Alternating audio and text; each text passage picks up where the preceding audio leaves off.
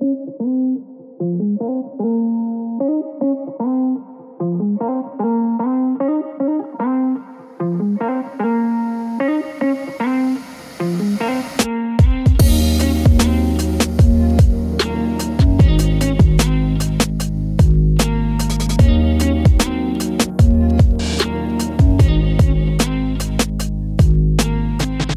to Faith and Fable, a pastoral podcast that discusses common and often controversial topics from a biblical perspective.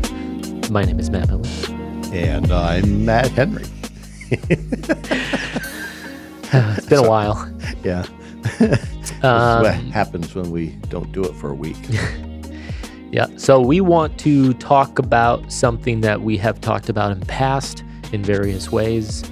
I think we did an episode when we had Ask the Matts, which was what we did before Faith and Fable.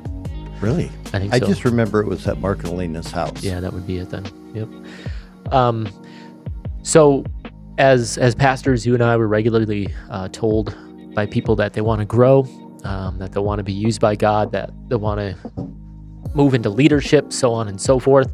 And obviously those are all very good desires, but then we typically follow that up by asking then what is their plan and why. So what's your pathway to growth?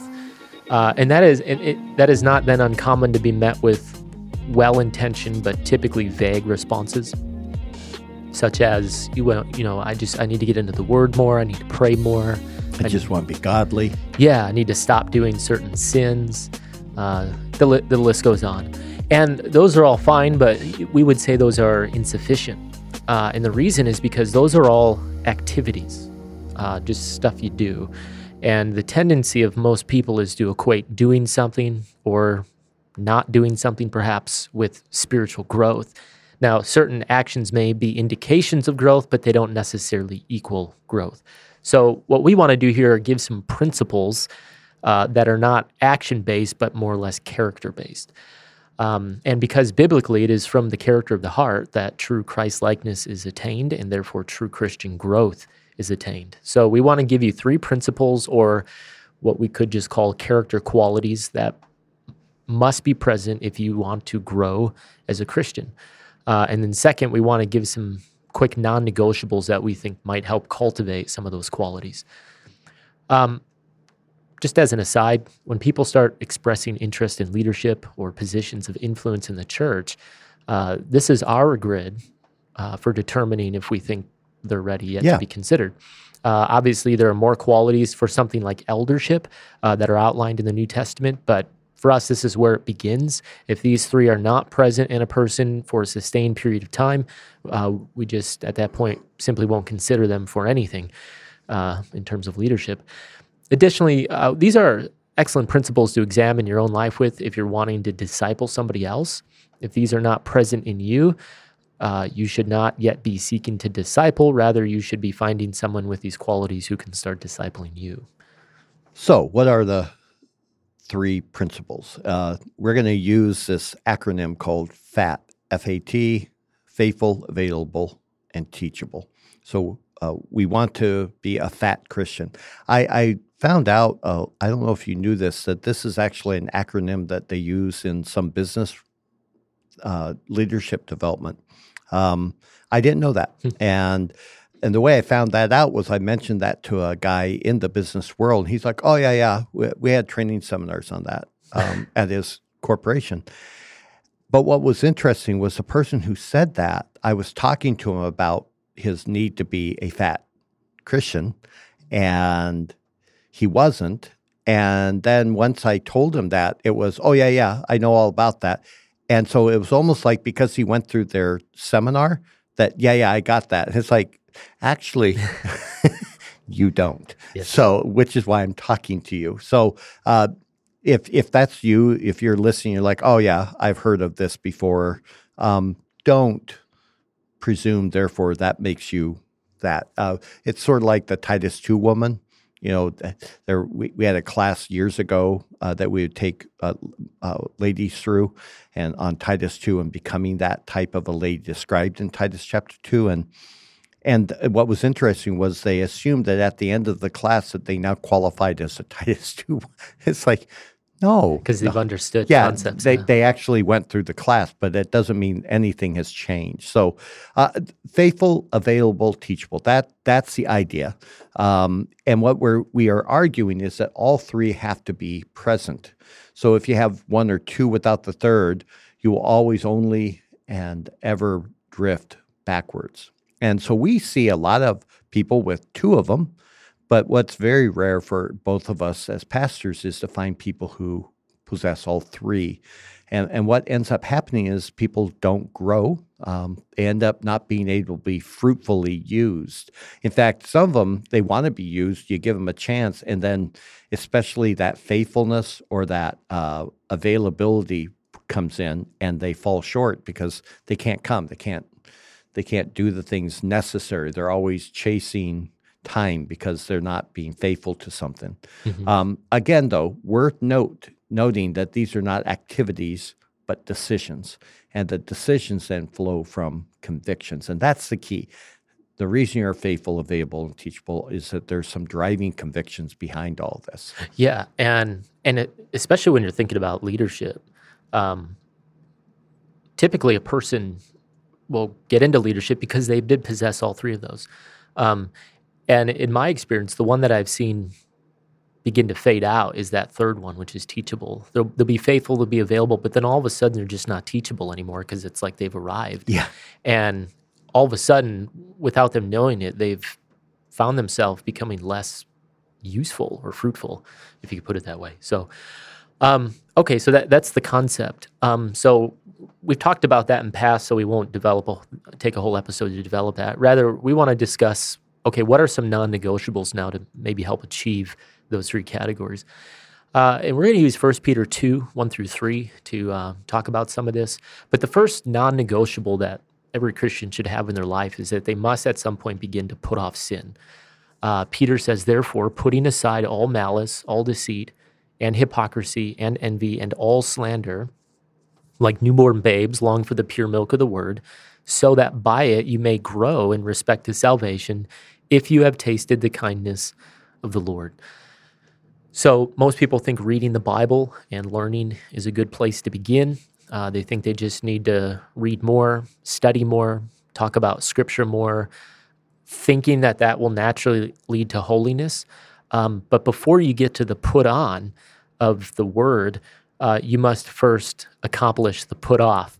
And in this text, what are we to put off? Well, we're to put off sin. So many wonder why they're not growing. They read their Bible, they pray. Many even get passionate about right teaching, passionate about sound doctrine. They'll even fight for it. They'll argue over it. They'll publicly rebuke others who seem to be even the slightest bit off from sound doctrine. But Peter says none of that equals maturity. In fact, it may be a sign of immaturity, great immaturity. Rather, before you get hot and heavy about sound doctrine, Peter says that you must first lay aside sin. And this is really huge. If you don't hear what Matt's saying here, you're going to miss the whole point of what Peter is saying in that passage. So listen. Yeah. So first of all, notice the word all in this passage. Again, key words are typically the smallest. So not some, but he says all.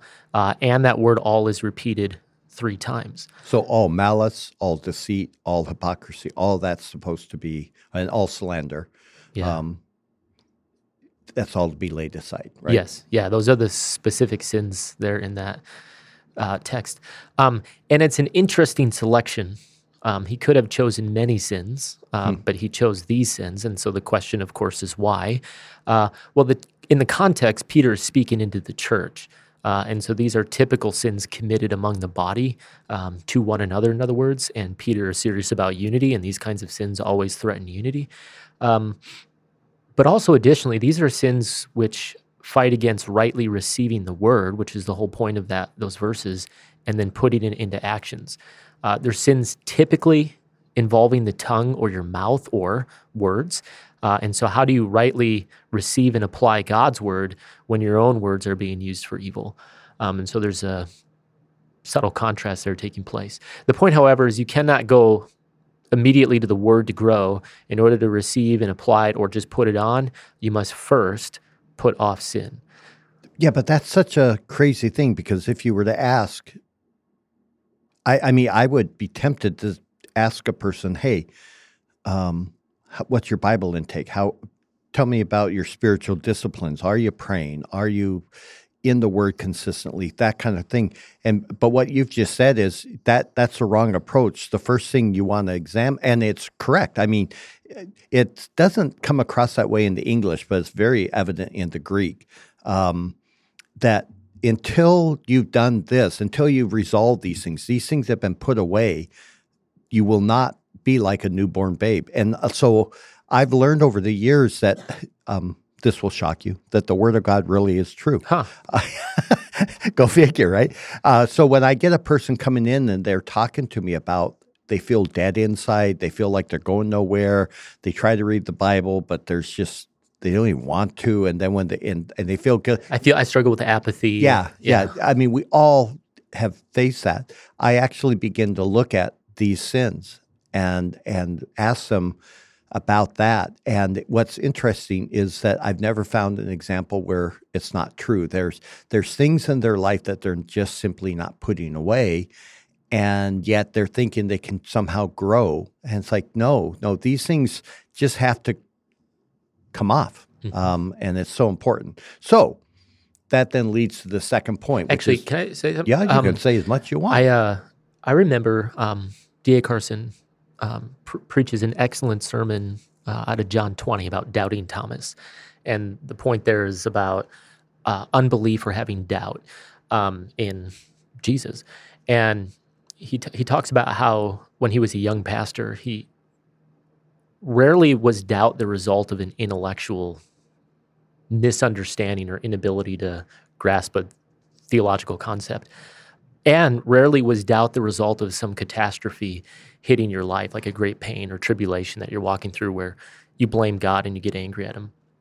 He said most often, doubt and unbelief creeps in over time through a bunch of really, really bad small decisions. I remember you telling me this. Yeah. Yeah. And he would have regularly like younger men, like 20s, early 30s, come into his office and say, I'm just struggling with doubt. I'm struggling with apathy, lack of passion.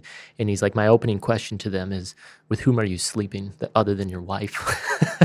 Or what are you doing on the internet? Or whatever. Because he understood this, and he's saying, your issue is not you're missing some technique to become holy or passionate about God. Your problem is you're abiding in sin, and you've not learned to yet put that off.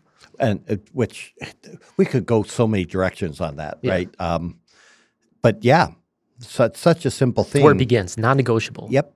And so with that, once you deal with that, and that's where I would argue that many of our listeners, without even knowing them personally, that's where they really should stop the podcast and pull over to the side of the road or stop their jogging or whatever they're doing and just say, all right. It's the sin of the divided heart, right? That's, yes. You love the gospel, you love Christ, you love his word, but over time we let these other neutral realities creep into our life that begin to grab our hearts. And this is, I'm going to go definitely off the script here. So hold on, because I mean, you have no idea where I'm going. So this is, again, one of my beefs against that whole gospel-centered kind of concept is, but isn't it good to know that Jesus did it for you? That kind of thing, that the gospel is that we cannot be good enough. We will never earn our salvation, which is true. And so when you look at the various commands in the New Testament, you can beat yourself up and trap yourself, but you really need to understand that Jesus is our law keeper. He's the one that perfectly did it for us. And so relax, you're forgiven. And what inadvertently happens is I find people remaining or abiding in sin, like you said, because they're like, well, Jesus did it for me. And so they literally become what Paul says in chapter 5 and 6 of Romans. Oh, so I just need to continue to sin so grace can abound. He's like, no, no, not at all. And so you look at the text. So here's Peter. If there's a man who understands the gospel, it's Peter. under the inspiration of the Spirit. And he says, look, you can't take in the word because you haven't yet put off these things, right? Right. Then I think of James, the very first book of the New Testament. I just took our FOF class through a few verses in there where he says that we are to consider it nothing but joy when we fall into our trials because it's a testing of the faith, which produces maturity. But then he says, if you lack wisdom, ask God who gives to all men generously and without reproach, and it will be given to you. So then he gives you this glorious promise. And then he says, the very next verse, but let him ask in faith and not doubting. And then he goes on to describe that the doubting man is literally two-souled, what you just described. There's these divided passions. And because he's two-souled, he's tossed here and there by the winds. And he says this is very non-gospel-y sounding, okay? He says, let not that man expect that he will receive anything. And it's like, well, that's just not really gospel, James, under the inspiration of Spirit. Yeah. And so I think that it's worth everyone hearing that if you, again, you come into your pastor's office, you're struggling, this is happening, that's happening, there's sin here. Yeah. It's not that hard. And if you fooled yourself into thinking, look, I'm in Christ, the gospel conquers all things, blah, blah, blah, then I'm not sure you even grasp the gospel yet. But I also think that a lot of pastors today are not helping them understand that because I don't know if I'm making sense. Yeah, you are. It is. I mean, so when people come in and they're asking that very question of what am I doing wrong or what do I need to do better, and we start poking and prying and asking, what we're trying to figure out is, okay, what are those unresolved sins, or what are those sins that you're still holding on to too tightly? It's not because we're trying to make you feel guilty. It's because it's where it has to begin. Absolutely. Okay, so let's assume that has been accomplished. Once you put away sin, now you can begin the process of receiving and applying the word rightly. So there he says in verse 2, like newborn babes, long for the pure milk of the word, so that by it you may grow in respect to salvation. Another intriguing little phrase. How do you grow in your salvation? So there you have it, though. If you want to grow with respect to your salvation, you need to put off sin. But secondly, you also need to begin to long for that pure milk of the word. Notice how you're to receive the word. Peter says you are to long for it. A very common statement we'll hear from people is that they're struggling with apathy, or they struggle to be in the word on a consistent, disciplined basis. Well, Peter doesn't say when you long for it, receive it. Rather, he says longing for it, longing for the word is a command, which means it's something to be obeyed. So you're not passively waiting for. Now that I'm desiring it, I'll long for it. Yeah. He's saying because you don't long for it, you should long for it. Right. So in other words, it has little to do with your feelings and a lot more to do with just simple obedience. So the imagery of a newborn babe longing for milk is a good one, because anybody that's been around a newborn babe understands that's a very basic desire. Just as a baby can't grow without a steady diet of nutritious milk, so a Christian will never grow without a steady diet of the word. There are many things people will run to, such as fellowship, music, church activities, prayer, accountability partners, because they've not yet simply settled in their mind that the purity of the word is God's true catalyst. Unless the word is in you, in other words, you do not possess the fuel to grow. And that's such a simple but amazing thing. We lack a desire, and so we replace it. And we think that if we get doing that and doing this, somehow I'll magically want the word. Yeah. But we won't simply begin the obedience part. So the point is very simple but profoundly important. Show me a person who's stagnant, going backwards in their growth, and I'll show you a person who is not on a steady diet of the word. There's no other way to grow, period. You can do a lot of spiritual sounding things, but without the word, you are only practicing religiosity. Yeah. A third non-negotiable. So you got two: put off sin. Second one, put on the word. Then the third one we would say is that Sunday gathering. Go to church, in other words. So Hebrews 10:23 through 25 says, let us hold fast the confession of our hope without wavering, for he who promised is faithful. And let us consider how to stimulate one another to love and good deeds, not forsaking our own assembling together, as is the habit of some, but encouraging one another, and all the more as you see the day drawing near. It is amazing, we think, how many we talk to that have still not made the Sunday morning gathering with their church an utter non-negotiable in their life. It's also amazing how many will make major life decisions for things not involving the soul at all. So, for example, many will move for many reasons, family, career, schooling, fill in the blank. But we find that the local church is rarely considered in those decisions. Yep. In our consumerism, we think lightly of the local church because when we move, we can just find another one. And if there is no good church there to where we're moving, we're just pretty easily content to settle for something less, or we'll just go online and listen to sermons or something like that. But the question is, why would you move for something as temporal as education or work, but you will move or maybe not move at the cost of something eternal, namely your own soul? See, let me jump in. It's, unless you've got it coming, no. So I listen to people and they say, well, the drive is just too much of a drive. And I'm like, you commute an hour one way to go to work 5 days a week, and you're not willing to commute 20 minutes to get to a church? 30 minutes? Really? Once a week? You can't do that. Or it's too early. And it's like, really? What time do you get up for work? Well, I get up for work at 5:30. And so being at church, like your church starts at 9, really getting there by 9, your body probably is already waking up. They're all just simple decisions that say, the church is not what I'm thinking about. I'm thinking about other things, comfort, rest, whatever. Yeah. Anyhow, go ahead. Just a rant. No, I mean, it's a good point. So we would say if you do need to move for school or you need to move for work, you're a wise person if you base that decision first upon the presence of a good, faithful local church. And if there isn't one, then just to put it bluntly, that makes your decision very easy. But if your highest desire is the degree or the salary, it's just speaking much of your heart. Yeah. And for those who do attend a solid church, but they have jobs that require them to work Sundays, it is somewhat, that's alarming to us as well. They miss many weeks out of the month due to the requirement for them to work. The question we would have is, are you really faithful to that Hebrews 10:24-25 when that kind of thing is happening?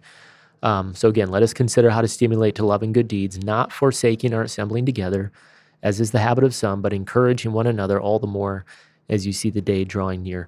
I'm not certain how you obey that when you're gone more times than you are present. And let me throw in a caveat. But my fear in throwing this caveat in is that everyone will grab it and apply it to themselves, okay? But there's a difference between you have no choice and one where you do have a choice. In the days of in the church city of Corinth, right? They had the slaves would come in later because they were slaves. It's not like they had freedoms. And by the time they got there, the food was eaten, the wine was drunk. I don't know. Anyhow, it was down the throats, gone. And people were drunk. And you would not be able to say, well, you're in sin because you got to church late because you're a slave. That's one thing. Since we have people all around the world who it's like, this is a difficulty. But it's another thing when you make career choices that... Well, when you're living in the West and you do have freedoms. Yeah. Now we're talking about a whole different thing. It's like, are you really aware that this is going to cost? And if so, what's your plan? I think that's the next thing I always listen for is what is the plan that you have? Because we have, like in my church, yours too, we have firefighters, we have police officers, and they're on this weird rotational schedule, and there's not much that can be done. So they could quit, I guess. But there's also needs to be some factoring in of how are we going to adjust it. But what does disturb me is if you have a job on a rotational schedule, and so you're going to miss Sundays just because it's the way it works. And then on your days that you're not working on a Sunday, you choose to do something else. There's a bigger problem at that point. Does that make sense? Yeah. It's like, okay, so why are you traveling? Right. Why would you do that? Why would you miss another Sunday and another Sunday, another? One of the great evils are the cabins in Wisconsin. People got to go away. Well, we bought a cabin, we need to use it, and I had to work last Sunday, so I'm going to take this Sunday off. And next thing you know, they're missing 30 Sundays out of a year, and between sickness and birthdays and everything else. Anyhow. Yeah. The challenge in all that is we are masters of rationalization, and so we're always the exception. Yes. And so I would just say, so that's Hebrews 10, but then in chapter 12, the writer goes on to say that we must lay aside, keyword, every encumbrance, which is a term meaning something neutral. It's not something sinful. It's just an encumbrance. So if something like a job is encumbering you from obedience to Hebrews 10:25, I would say it begins by obeying 12:1, which is now lay it aside. Next one is, are you really faithful if you're missing Sunday gathering to Colossians 3:16, which is a command that says, let the word of Christ richly dwell in you with all wisdom. How? Teaching and admonishing one another with psalms, hymns, and spiritual songs, singing with thankfulness in your heart to God. It is a challenge to faithfully do that when you're not there. The command here is given in the context of the local church, and so this is a corporate command which requires you first gather with the corporate body. How do you're to sing with the body. This isn't you in your car with headphones on and whatever. It's you're with the body. So the question we'll often ask people is, why do you think God would bless such decisions? Choosing whatever to constantly cause you to miss Sunday gathering. First, you're buying into the lie that there will somehow be blessing when choosing anything over the gathering of the body. But second, you ought not be surprised when you don't grow, and certainly when you're not used in something like leadership. You're just simply not available, and so you can't possibly be faithful. We live in a day in which you can stream sermons, podcast teachings, and music right into your earbuds, and so we often feel like we're among the body and like we're growing. But if you're one of those, we would say subtract how much listening to sermons, podcasts, worship music you do on a given month from the amount of times you're actually gathering with the body to hear sermons and sing with the body. And that will give you the truth of how much you're actually gathering in a manner that God has outlined for the church. I'm thinking, as you're talking about that, again, COVID created an excuse for all sorts of people to disconnect. It's fascinating how many churches are still not seeing the bulk of their membership back. And so they're stuck with keeping live stream services because people like that. But what I'm just in my own mind, I'm thinking if somebody that you and I might know who stopped coming to our church or they started doing things online, if they stayed out of the church for, let's say, 2-3 months, how different would your church look like? I don't know if you, in your mind's eye, can cast yourself backwards 3 months, but you said you had a very good, solid number of people on Sunday, and there's so many of them new. When I go up there to preach as a guest speaker, I don't know most of them. And I'm just thinking about, again, what you just said. You buy into the idea that, well, we're still connected. I'm watching live stream. I'm listening to podcasts. I'm doing this and that. But then you walk back into your church and you're like, okay, I need to do this. All I guess I'm trying to say is you need to be ready to be maybe shocked, because you're going to get people who will come up and greet you like your first-time visitor because they've been faithfully coming each week and they've never seen your face. That's all I guess I'm saying is, if for anyone who's hearing this, and you should not be offended if you get greeted as a visitor, or if people are reluctant to engage you. that can happen too. If you have the habit of showing up one Sunday and then again you disappear for 6-7 weeks, how much time does a person really want to invest talking to you if they've seen you do that over the years? Because really your comfort, your convenience is great. Again, I'm not sure if I'm making sense, but I just think about how radically different our church is since COVID. Yeah. Once we start worshiping again, all of those transplants and then other people not. So people came in and they're like, wow, this is different. It's like, yeah, the church didn't freeze in space and time while you left for a period of time. Right. Anyhow. Yeah. So what should you do? First, maybe we would say that you need to just take stock of where you are in attendance. Go back through your calendar and mark all the Sundays you actually gathered. And you might be stunned to see how little you're there. We do this even with those wanting to be part of a small group. For example, if they want to join one and then they're missing all the time, we'll simply remove them and put them in the back of the line. Yeah, we do the same thing. It's funny, the people who will say, well, I want to be part of a small group, and then we show them their attendance because we told the small group leader to keep attendance and show that they're there maybe 25% of the time. It's like, do you really? Because your numbers don't show it.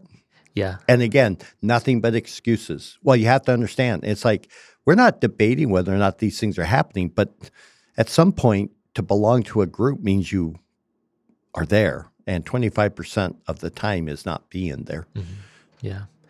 Yeah. With the work situation, that's a big one. You okay? Yeah, sorry, my knee just popped out. It's in. Like, shut up. This one's always tricky because it's kind of like, well, I'm in my job. What am I supposed to do? And we would say if this is a conviction, if this becomes a non-negotiable in your life, because it's been shaped and formed by the scriptures, we would say, why not trust the Lord to provide another job for you? And then, start actively and aggressively looking. And then once he does, because it's a good desire, quit your job. After he provides. After, yes. But it sounds so radical to Western ears, doesn't Yes. it? Because we're so geared and oriented around the career and money, and we also find so much identity and meaning and purpose in our work. And it's not like that's evil in and of itself, but there's a balance there, I think. And you might ask, well, it's going to pay less. And our response would be, yep, so what? Again, what's the driving factor of your decision? What's the goal? Your decision-making should not be based upon what pays more, but what allows you to be most faithful to your Lord. And so again, what lie are we possibly believing that blessing will be found outside of what he has ordained for us?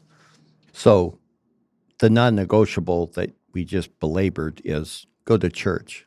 Yes. Right? So what kind of activities do you guys frequently do on Saturday nights? Nothing.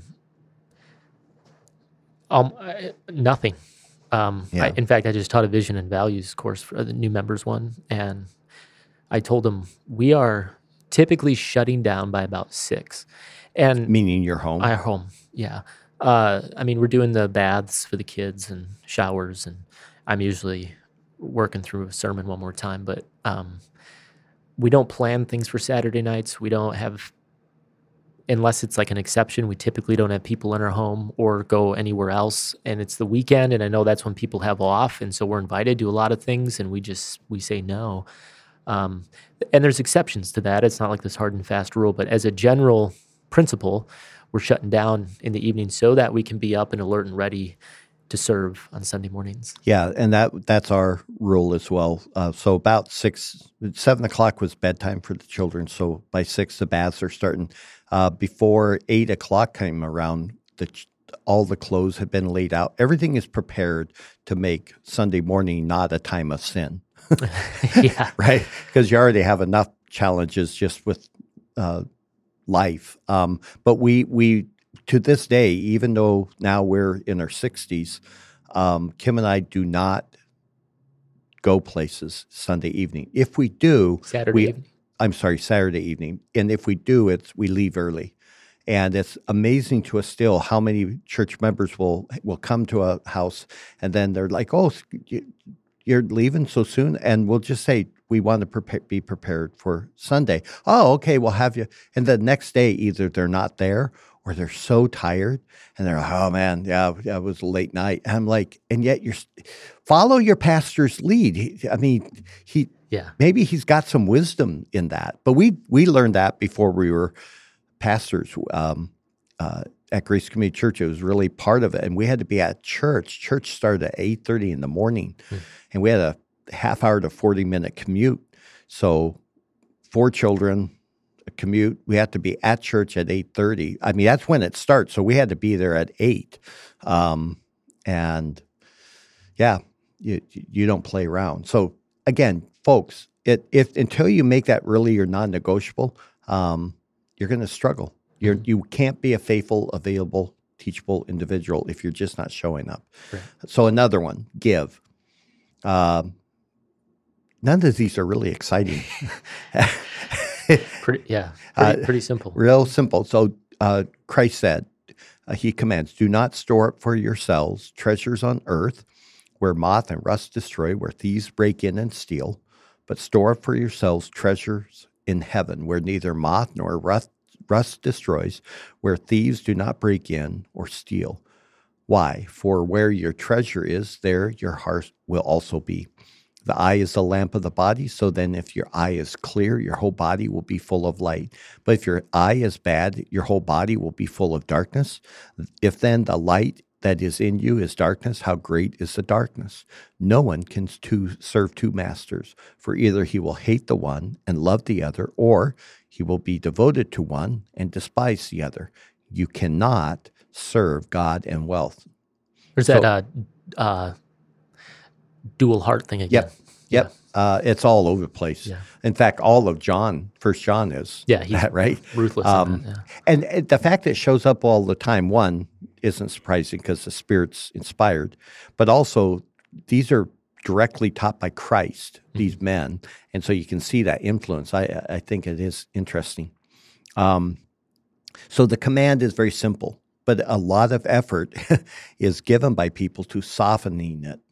There's 2 options for you get for your storing of your wealth, and 2 end results are promised.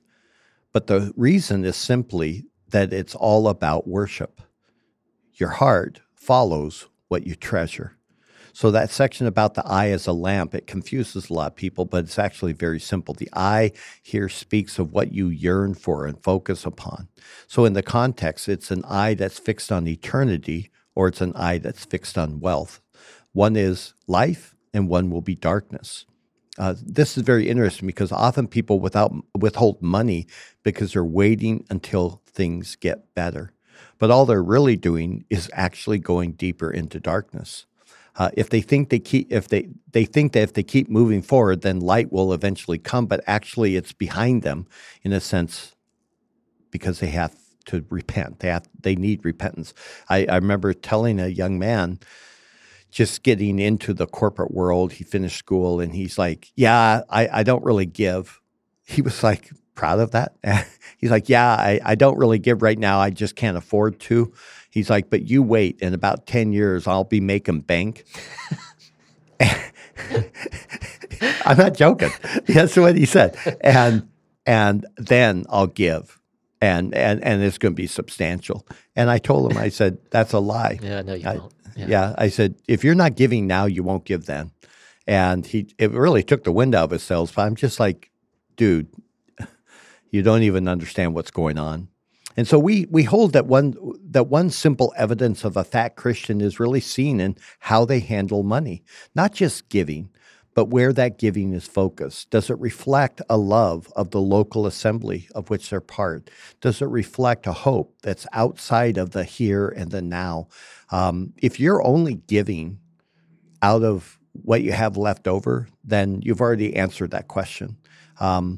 If you view your savings account as your security, you've answered that question. It's actually a pet peeve of mine. I'm not against saving, but there are people who save for the sake of saving rather than save so that they might be generous. Does that make sense? Totally different thinking. It's like, well, I can't afford that. Oh, you don't have any money? no. And then you find out, no, you do have money. You just don't want to spend it. It's like, well, then why are you saving? And it's for this vague fear. And it's like, God has literally provided you the means to do this and to help in this way, to be generous, and you're withholding it because of that. I don't feel safe. That again is that lack of spirit that we just talked about. It's not just giving. It's where's your focus? Does it reflect that love of assembly? Does it reflect a hope that's outside? And when that begins to motivate you, you find it's a really beautiful thing because you start to wonder why not, rather than why should I? Mm-hmm. Why don't I give that? Why don't I support that? So anyhow, yeah. And another one would be serve. So make serving a non-negotiable. This is a challenge to our consumeristic culture that shops around for churches based on what the church can offer them. But 2 Timothy 3:16 through 17 says, all scripture is inspired by God and profitable for teaching, for reproof, for correction, for training in righteousness. And then the key is verse 17, so here's the purpose of that, the man of God may be adequate and equipped for every good work. So again, notice that purpose statement. The goal is not knowledge. The goal is not good teaching. The goal is not merely sound doctrine. Rather, that is all simply a means to a greater end, which, as he says here, is good works, that you might be equipped for every good work. Our Reformed expository preaching tribe, I'll just call it that, tends to rail against the consumeristic church, and that is right. That's a good thing. However, many who are zealous for sound doctrine and like to publicly rail against all that is false and aberrant, they don't realize that they too tend to be consumers. Yes. Right? Their product, though, is just different. They're consumers of good teaching. So they sit in the pew, they're going to nod their head, they'll post quotes and sermons on social media, all the while functionally denying the very goal of that sound teaching. So let us put it bluntly. If your right knowledge doesn't lead to consistent obedience in a life that increasingly produces good works, you're fooling yourself. And in terms of eternity, you're putting yourself into a very dangerous position. In fact, let me make this statement. You would do better to actually go to a church with a weaker pulpit. Now, let me explain. Luke 12:42 through 48 gives us an indication why. Do you want to read this? Yeah. So many things I want to jump in and say, but I'm going to let you say your stuff. So Luke 12:42 to 48. And the Lord said, who then is a faithful and sensible steward, whom his master will put in charge of his servants to give them their rations at the proper time? Blessed is that slave whom his master finds so doing when he comes.